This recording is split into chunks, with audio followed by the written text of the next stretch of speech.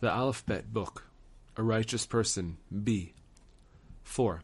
It should not surprise you that a human being, despite being such a minuscule creation, has all the worlds dependent upon him. For this is true of wherever the divine presence resides, the little sustains the much. 5. Each person's portion in the Garden of Eden is pictured in the shine of his face. 6. Generally, the God-fearing have to roam from place to place to obtain their livelihood. 7. There are times when a tzaddik must wander from place to place so that he will later recall all of them when he enters the world to come.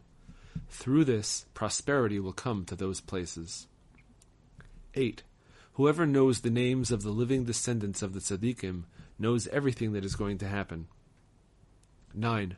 A person who justifies the actions of others will have all his wishes fulfilled without any interference. 10. When a tzaddik loses his strength so that he cannot fulfill the will of his Creator in the way he once did, he should know that God no longer wants him to teach the path of repentance to the wicked.